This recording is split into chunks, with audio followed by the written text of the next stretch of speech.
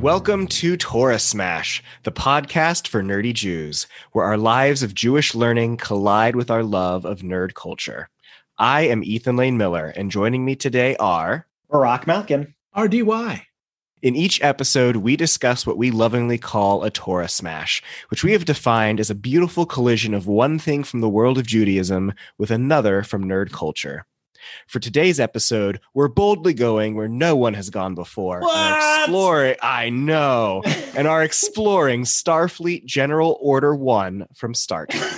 So specific. I guess you have to with Star Trek. Oh, don't worry. I have even more exposition for you. Nice. Well, I will say before you expose Zish. Before I expose? that and I've told you both this privately, but I'll admit it to our dozens of listeners.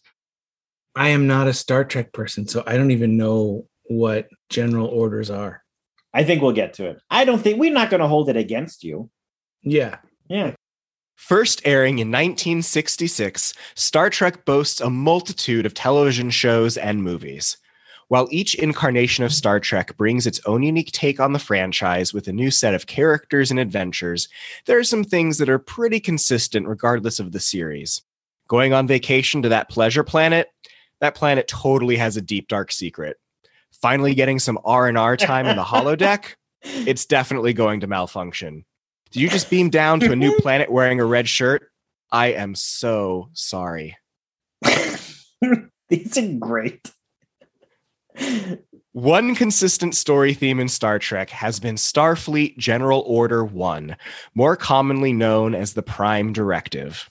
According to Memory Alpha, the Star Trek wiki, the Prime Directive was the embodiment of one of Starfleet's most important ethical principles: non-interference with other cultures and civilizations. At its core was the philosophical concept that covered personnel should refrain from interfering in the natural, unassisted development of societies, even if such interference was well-intentioned. Regardless of the incarnation of Star Trek, you can bet that there would be episodes that focused on the Prime Directive. So, to start us off, RDY and Barak, what do you think is the Jewish topic I want to discuss today that intersects with the Prime Directive from Star Trek? Well, now I have to nerd a little bit. Is it the Prime Directive of not interfering, or is it also including the Prime Directive Alpha, I think it is, which says that even if the planet or species will die, you still cannot interfere. They got it explicit. Does it have to do with that deep of it, or just you don't interfere with other civilizations' progress? It is that deep. And that is certainly a theme of, what is the natural evolution of a planet? Perhaps the natural evolution is that comet is going to slam into it and it is going to destroy that civilization. So there's a Jewish context for this. There's a Jewish angle I'm interested in exploring. When you first introduced the topic, before Alpha ruined this idea for me, but I was thinking originally Tsar Balei Chaim of being protective of animals, caring for animals. And then I went to Adam and Eve to till and to tend, to take care of the earth. But I'm thinking now I'm totally off. I'm starting us off. The question I have in mind is very broad. You're actually focusing in way too deep. Is there can you give us another little hint? So it's a broad topic. Extremely broad. So I think Judaism. It's Judaism. I think, you know what, RDY, I bet it's some Jewish value of, I think you were right on with taking care of the earth, but you got to remember, this is don't take care of it. You just got to let it be. So maybe, does it have to do, I doubt this is it. Does it have something to do with teaching your children so that they then can do things on their own sort of thing? Even a further step up and backwards. Is it the idea of creation and everything has its natural path and process?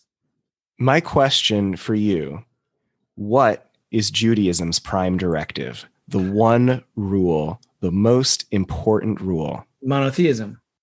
So I thought that would be your answer, RDY.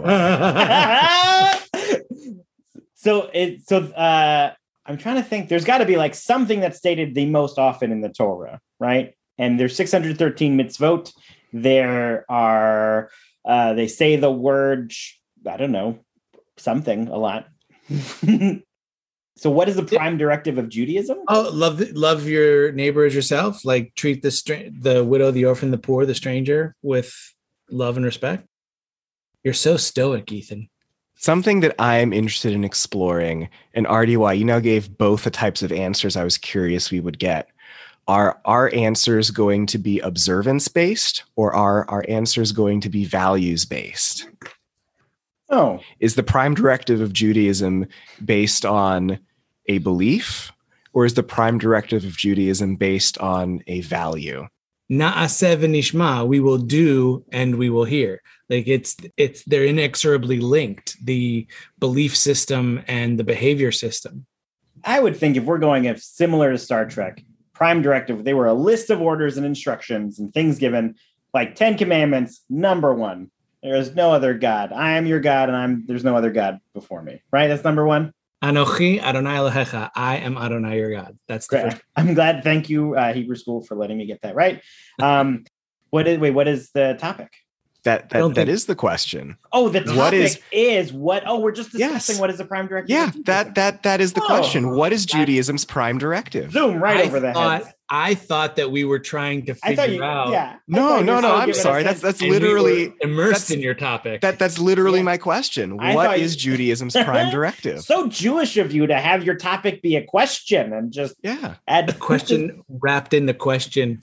Yes. And what I'm curious about was RDY, the two answers that you gave up front. Your immediate answer was observance-based, and then your second answer was about values. When I was thinking about this topic, my first answer was very much a values-based answer. And then as I thought more deeply about it, I thought, well, no, is it the monotheism? Is it, there is one God? Is it that, we are waiting for the Messiah? Like, what is the prime directive of Judaism? I think without that belief system, and here's a problem with belief, is that when I say God, the three of us have 7 different images in our heads. Right. And to be able to call ourselves monotheistic when even that mono is poly, it becomes very conflated. And people, and I really also, I firmly believe that anyone who says that they are an atheist really means agnostic, or they mean, I don't believe in the God that Hebrew school taught me about, or I don't believe in the God that Renaissance art taught me about. And I would say, as someone who declares regularly belief in God, I don't believe in those gods either. Well, that's an interesting phrasing. Well, Ethan, let me ask, do you have like a lot of Jewish quotes to support this, or am I going to be constantly quizzing RDY on this episode for things that I'm looking for? I think you're going to be digging deep into your toolbox and quizzing RDY. That's good. So there's like another, right? There's quotes of like, Torah, the prime directive, right? The Torah is equal to the study of all those other things. Torah is equal to them all, right? Torah keneged kulam. Thank you very much. So I think some people would say that the Torah and what the Torah stands for and is the prime directive of Judaism. But is like what is above all else? This is a stumper. And I think that's why it would have to be monotheism, because everything else stems from that. The Torah is our very best friend because it was the gift given to us from God. I know it's a fictional story, but that's another story for another time. But the study of it is a part of our belief system, and the values in it are a part of our belief system, and everything is interwoven and interlinked into a prime directive that, again, is not mono. Yes, but the purpose of the Federation of the Starfleet is not to not interrupt other people. It is exploration, right? That their basis is exploration and learning and growth. But the prime directive is that while we are doing the thing that we love to do, we are not going to interfere and interrupt with other civilizations, right? So I don't know. Again, like my Star Trek knowledge is limited, but I have seen the movies from the earlier movies when the cast of the TV show was in movies, and what you're saying about the Prime Directive and not interfering seems to me to go against what they did when they saved the whales. Well, we'll get there in a little bit. I don't want to tip my hand for some of my future questions.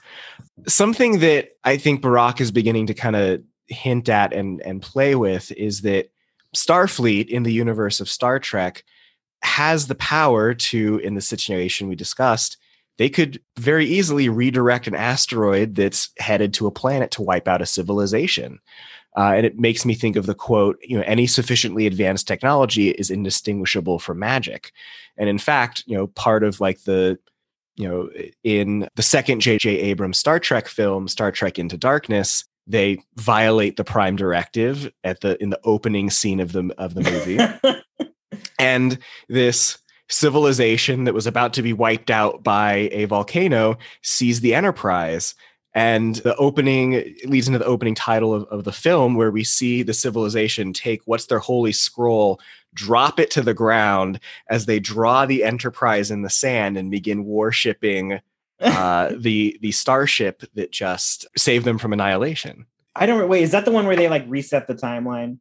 Is that the one? It's the second one where they did a parallel universe. Yeah. I will say, I don't know, not to nerd a little bit. I would say that I think it's partly the Prime Directive. I know there's another one that states if a civilization has not explored outside of their reach and doesn't know about like other worlds, that you are not to tell them. Like it seems like they knocked off so many of their things right off in the first scene. You're telling me. I don't remember this one very well. Yeah, I mean, yes, and one of the great traditions of Star Trek is the Prime Directive is, of course, violated many times in many situations. I think that was a wise question. Yeah, and there are of course moments, but the rule is there, and I think the point of the quote I think brought out is that in some sense you're playing God when you ignore the Prime Directive. Potentially, yes. Yeah. So when I thought about this topic, I definitely first leaned very values-based and immediately thought of Hillel and the golden rule and the idea of, treating others the way that you want to be treated. And that was then immediately followed up by the question of, can you separate values and practice? And is that, can I really distill all of Judaism into that one quote from Hillel? That doesn't seem fair. Well, the whole quote ends with "go and study." So you can encapsulate Judaism in one statement as long as you also go and study. See, that ties the Torah back in. I think the Prime Directive is going to be something like learned Torah or study Torah or whatever the Hebrew phrase for that might be. I think that would be the Prime Directive. I think all the things that we talk about and we learn and we love about Judaism come from our study of Torah year in, year out, right? 100%. Yeah. And that's true whether you mean Torah, the scroll, or Torah, all of Jewish learning, which is usually what we mean when we say Torah generically, is we mean all of Jewish learning. And to be able to turn that around again and again, to paraphrase Ben Bagbag, the essence of any question that we have is dealt with in Torah, meaning Jewish learning. So now I feel like it's a cop-out. Torah just means all Jewish learning. Like I get like, yes, that should be the basis in the Prime Directive, but we've just encapsulated everything. But I think as this episode goes on, you're just going to make me more and more convinced that is the Prime Directive. That learning and study is what Torah. It all comes back to. Of Torah. Yeah. I would acquiesce to that with the understanding that learning is a directive, monotheism is a belief, where that has to precede the directive. Like the exploration. You wouldn't care about a Prime Directive or a General Order 1 of any organization unless you believed in the organization. Right. The missions. I think, right, Starfleet's mission is explore. I don't know if you know it off the top of your head, Ethan, but Starfleet has a mission and it essentially is like exploring space, right? So the idea that Judaism has this monotheism at its head, I think then the prime directive of studying Torah would be the prime directive. I like it. Yeah. Okay. Let me ask you the question that we kind of accidentally stumbled into, which is, in the grand tradition of Star Trek, captains very often break the prime directive. And in fact, the newest Star Trek series, Strange New Worlds, sees Captain Pike and the crew of the Enterprise break the prime directive in the very first episode. So a question I have for us is, setting aside what we think the prime directive of Judaism might be, when is it okay for we as Jews to break the rules of Judaism? When is it justifiable? To save a life. Anytime. End of there you go. Well, thank you for listening to Torah Smash. I'm Ethan. And this actually bolsters my point about believing in God, because you are commanded to break all of the laws of Torah in order to save a life, except belief in God.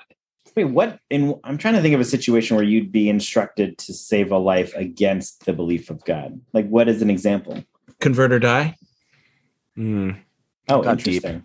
Okay. But the where you're breaking a law is like, you see someone who needs help on Shabbat, and to do so you would have to carry something and get it out of their way, or break something, or build something to help them, or use a tool. Like all of that is okay. And a story a friend of mine told me, who is a Shabbat observant Jew, he had to drive his wife to the hospital on Saturday afternoon. She had sprained her ankle, so he drove her to the hospital to help her get medical attention. It's not life-saving medical attention, but she needed medical attention. So they drove on Shabbat, which is something he doesn't normally do. But then once she had the medical care she needed, they waited in the lobby until Havdalah and then drove home.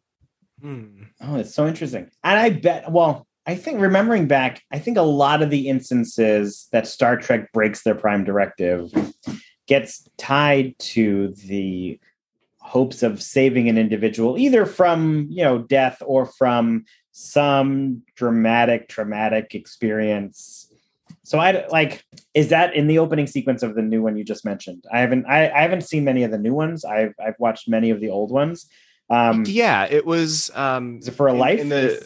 In the context of the movie. It was saving this species on a planet is about to be wiped out. And in the context of Strange New Worlds, it was similar. So the first episode of the new Star Trek series, they realize that this civilization is about to potentially destroy itself. And there's some more like backstory to it that like puts pressure on Pike and the crew of the Enterprise to act. And, some of them thinking it's actually their fault. And in some ways it is, that they were even put into this situation.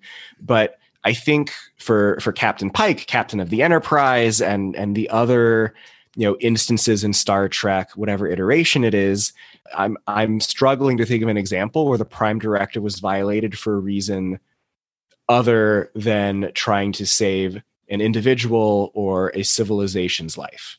There is, I don't want to do this to them. There is a specific sub directive that explicitly states, even if it means that Earth or civilization will perish, you are still not to interfere with them. So they're like, I think somebody was like, oh, we've got to make another rule. They interfered because of death. Let's say, even if they're going to die, you can't interfere. And they still do it. So, and there's no punishment. Nobody's like ever arrested the Starfleet crew because they interfered with a civilization. We've never seen punishment come from them breaking these directives. So I don't know. Well, I mean, yeah, they're the heroes. And so if they're breaking the prime directive, they're of course doing it for heroic reasons. Yes. But right, I guess. I think that's not poor writing. I love Star Trek. I just think that if you're going to have these rules that when somebody breaks called prime directive, the number one thing, there's no punishment. Maybe they don't find out because the civilization doesn't know about the Federation, but they still I don't know. They break the rules. To quote the sage Captain Jean-Luc Picard from Star Trek The Next Generation, there can be no justice so long as laws are absolute. Even life itself is an exercise in exceptions. That's a very Jewish thought. The idea that even the most solid law is malleable is very much introduced in Talmud for sure, because the Talmud is all about how do we make these Torah laws applicable to our lives in what they viewed as modern times without really losing the essence of what Judaism is. I can tell you, if you look up the Prime Directive on Memory Alpha, it's like a fifth of the page is talking about what it is, and the remaining 4/5 are here's everyone who's violated it and the reasons why. Okay. Listeners, go look it up. Tell us your favorite reason for breaking the Prime Directive. It's definitely when it's done heroically and not by the antagonist of an episode. It is pretty much always done to save a life or a civilization. Huh. That's cool. Can I ask a question while we're on a Star Trek topic? Please. Because I think this is our first Star Trek episode. What I assume will be. I waited and didn't want to make it my first episode, so I waited all the way until my second episode. So as I mentioned in one of our previous, I grew up a Trekkie, right? My dad had the show on all the time, so I've seen the original series, Next Generation, Voyager, Deep Space Nine. I've seen all of those. I haven't seen many of the new ones. What are people's let me ask a favorite captain? I'm going to say Janeway. I think Captain Janeway is my favorite captain. Well, I don't even know who that is. You have to justify it, Barack. Show your work. Sure. I think, well, one, this was the first female lead captain that we had in Star Trek, as well as one of, back in the 90s. This was one of few powerful female leads that wasn't brought down by others. She was an amazing leader for her crew and supportive, and as a lot of them are. I just think her poise, her charisma, her compassion really was a little beyond that of Kirk and Picard prior to her. That for a captain, she is my favorite captain. I think for me, it's a very clear Captain Picard. I think, and I don't remember if I've mentioned this on the podcast before. I probably did in like the first episode. And this is going to shock you. This is very nerdy, but in my professional life, sometimes when I'm thinking of how do I want to respond to a certain situation, it's usually what would Obi-Wan and what would Captain Picard do in this situation. And so RDY, I appreciated when I read that Picard quote and you said, well, that sounds pretty Jewish. And I wonder if that's coincidence or not that I am. Phew. This guy been following this guy my whole life. Yeah. I wonder if it's coincidence or not that I've been drawn to Obi-Wan Kenobi or in this instance, Captain Picard for their values and the way they handle certain situations. I will say that to answer your question of who's my favorite captain, I only know two. I only know Kirk and Picard. And I am aware that two actors have played Kirk. And I would have to say Picard as well, because he's also Charles Xavier. Yes. If for no other reason. Well, I think of, my favorite Picard quote is, it is possible to make no mistakes and still lose. And that's not a weakness. That is life. I think Star Trek's filled with lots of really awesome lessons. I think that's probably why, before universes began expanding in many other iterations of things, if you wanted to be a Star Trek fan, you had to watch hours and hours and hours of content in order to be a Star Trek fan. If you wanted to be like a Star Wars fan, you had to watch 3 movies. Yeah. Like that there was a lot more, originally there was a lot more dedication. Now they're pretty much on par with each other with all the other things that have been created over the times. But I think the thing that I like more about Star Trek is that Star Wars is pretty much like an outer space Game of Thrones for those people who might understand that. It is just a battle for the top and a survival for those underneath them, I'll say, right?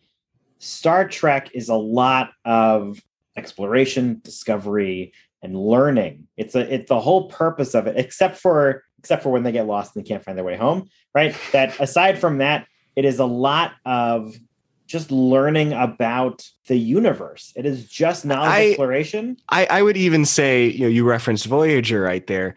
Like there's a great meme of like, what are we going to do? Are we going to take a straight shot home? Or are we going to investigate every second random nebula? We're going to go investigate because that's what we do. Yeah. Even on their way home, they're doing it. And I think, people who get to know me and they pretty quickly feel, oh, you're obsessed with Star Wars. I'm like, actually, I really like Star Trek. Like, oh, okay, well, what do you like more? I think it's going to be this big controversial question. It's no, it's Star Trek. Like there's no hesitation. There's no thinking about it. It's because, ultimately at its best, Star Trek is about values and morality. And I think it's deeply personal to me. Like when people ask me, or when I try to explain people, how am I, Ethan Lane Miller, the person I am today? It's like, well, I was raised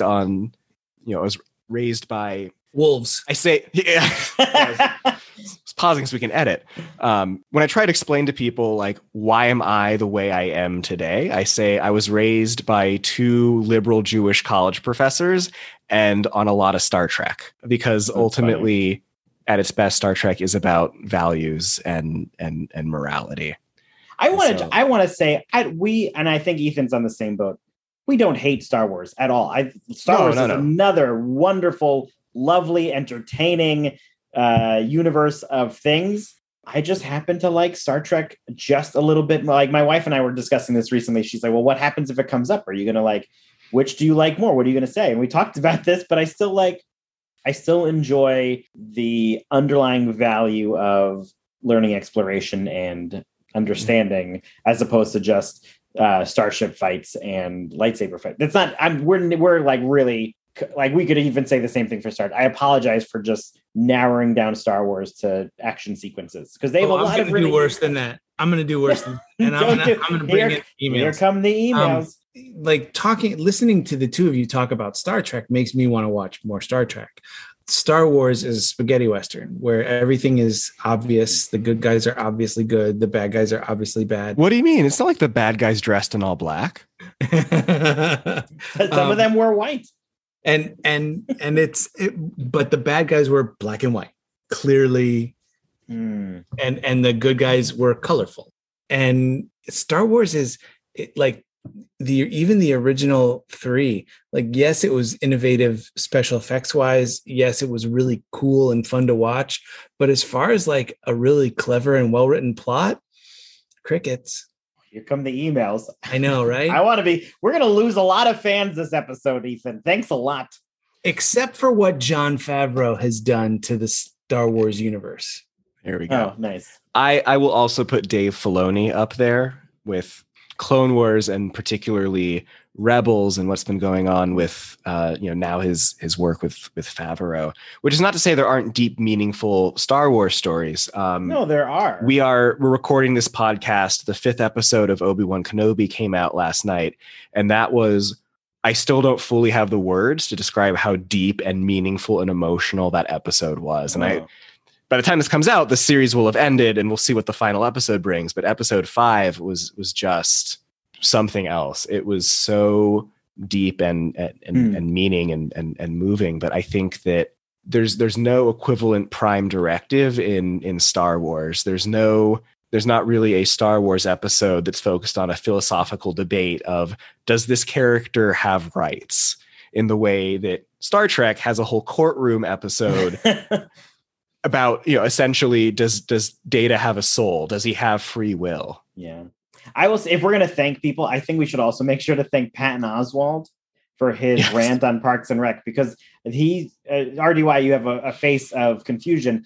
In an episode of Parks and Rec, he just rambled out his thoughts for what the next Star Wars movie was going to be. And it was almost shot for shot the opening of The Mandalorian season 1. Of Boba Fett. Boba Fett season 1. Yeah, gold. So I think I want to give him some credit as well.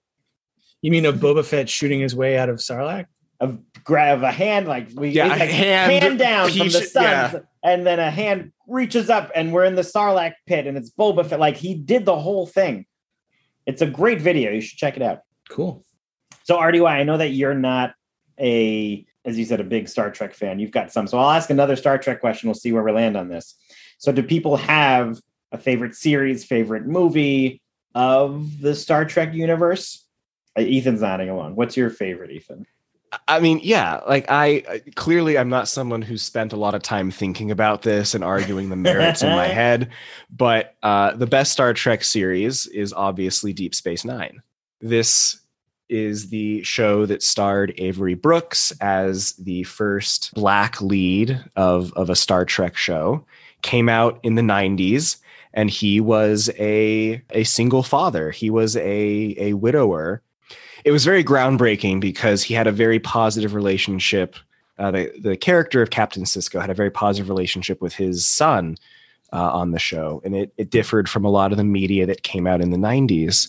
In addition, you want to talk about bringing in Judaism. One of the big plot points in Deep Space Nine is that they are working with a population that just liberated their homeland, and their questions of who's a hero and who's a terrorist.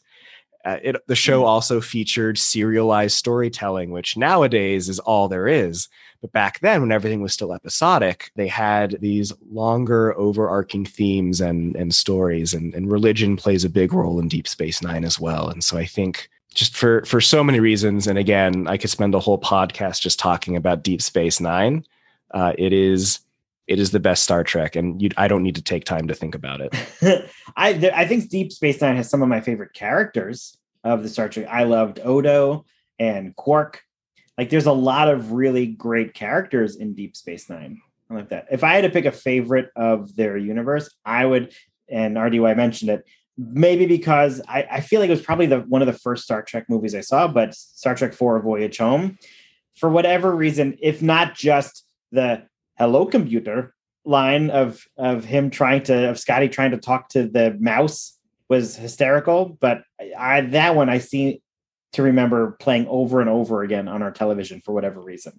So I'm that one. Yeah, there was a great meme. I wish I had saved it. I saw it recently, and it was just this person in this group that said, "Hey, I convinced my relative, my sibling, to finally start watching Star Trek, and they're on the 4th movie." And it's just 2 texts back to back, and it goes, "No way this movie is about to be them going back in time to find some whales." And then 20 minutes later, it goes, "Oh my God, this is the greatest movie I've ever seen in my life." That's awesome. RDY, in your vast knowledge and experience of Star Trek, I'm very curious of what your favorite is. My favorite is whatever one they told Will Wheaton to shut up Wesley. I will also say I adore Will Wheaton as a human being, and he should be a guest host. And Will, if you're listening, we'll make you an honorary Jew for an hour. That was in a heartbeat. That was Next Generation, right? Yes. Yeah. Okay, cool. I'll make sure. Awesome.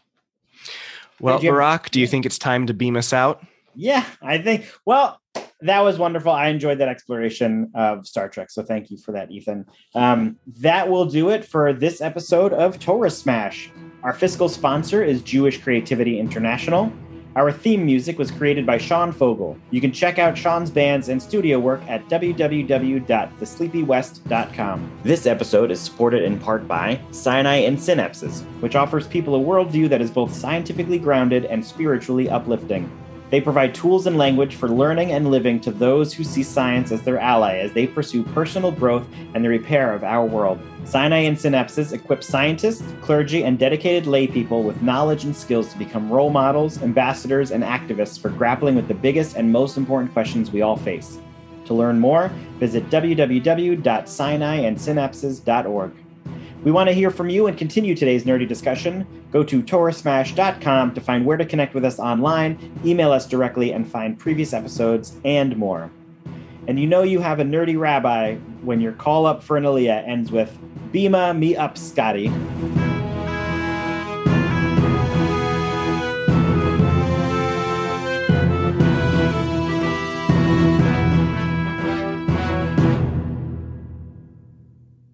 First airing in 1966.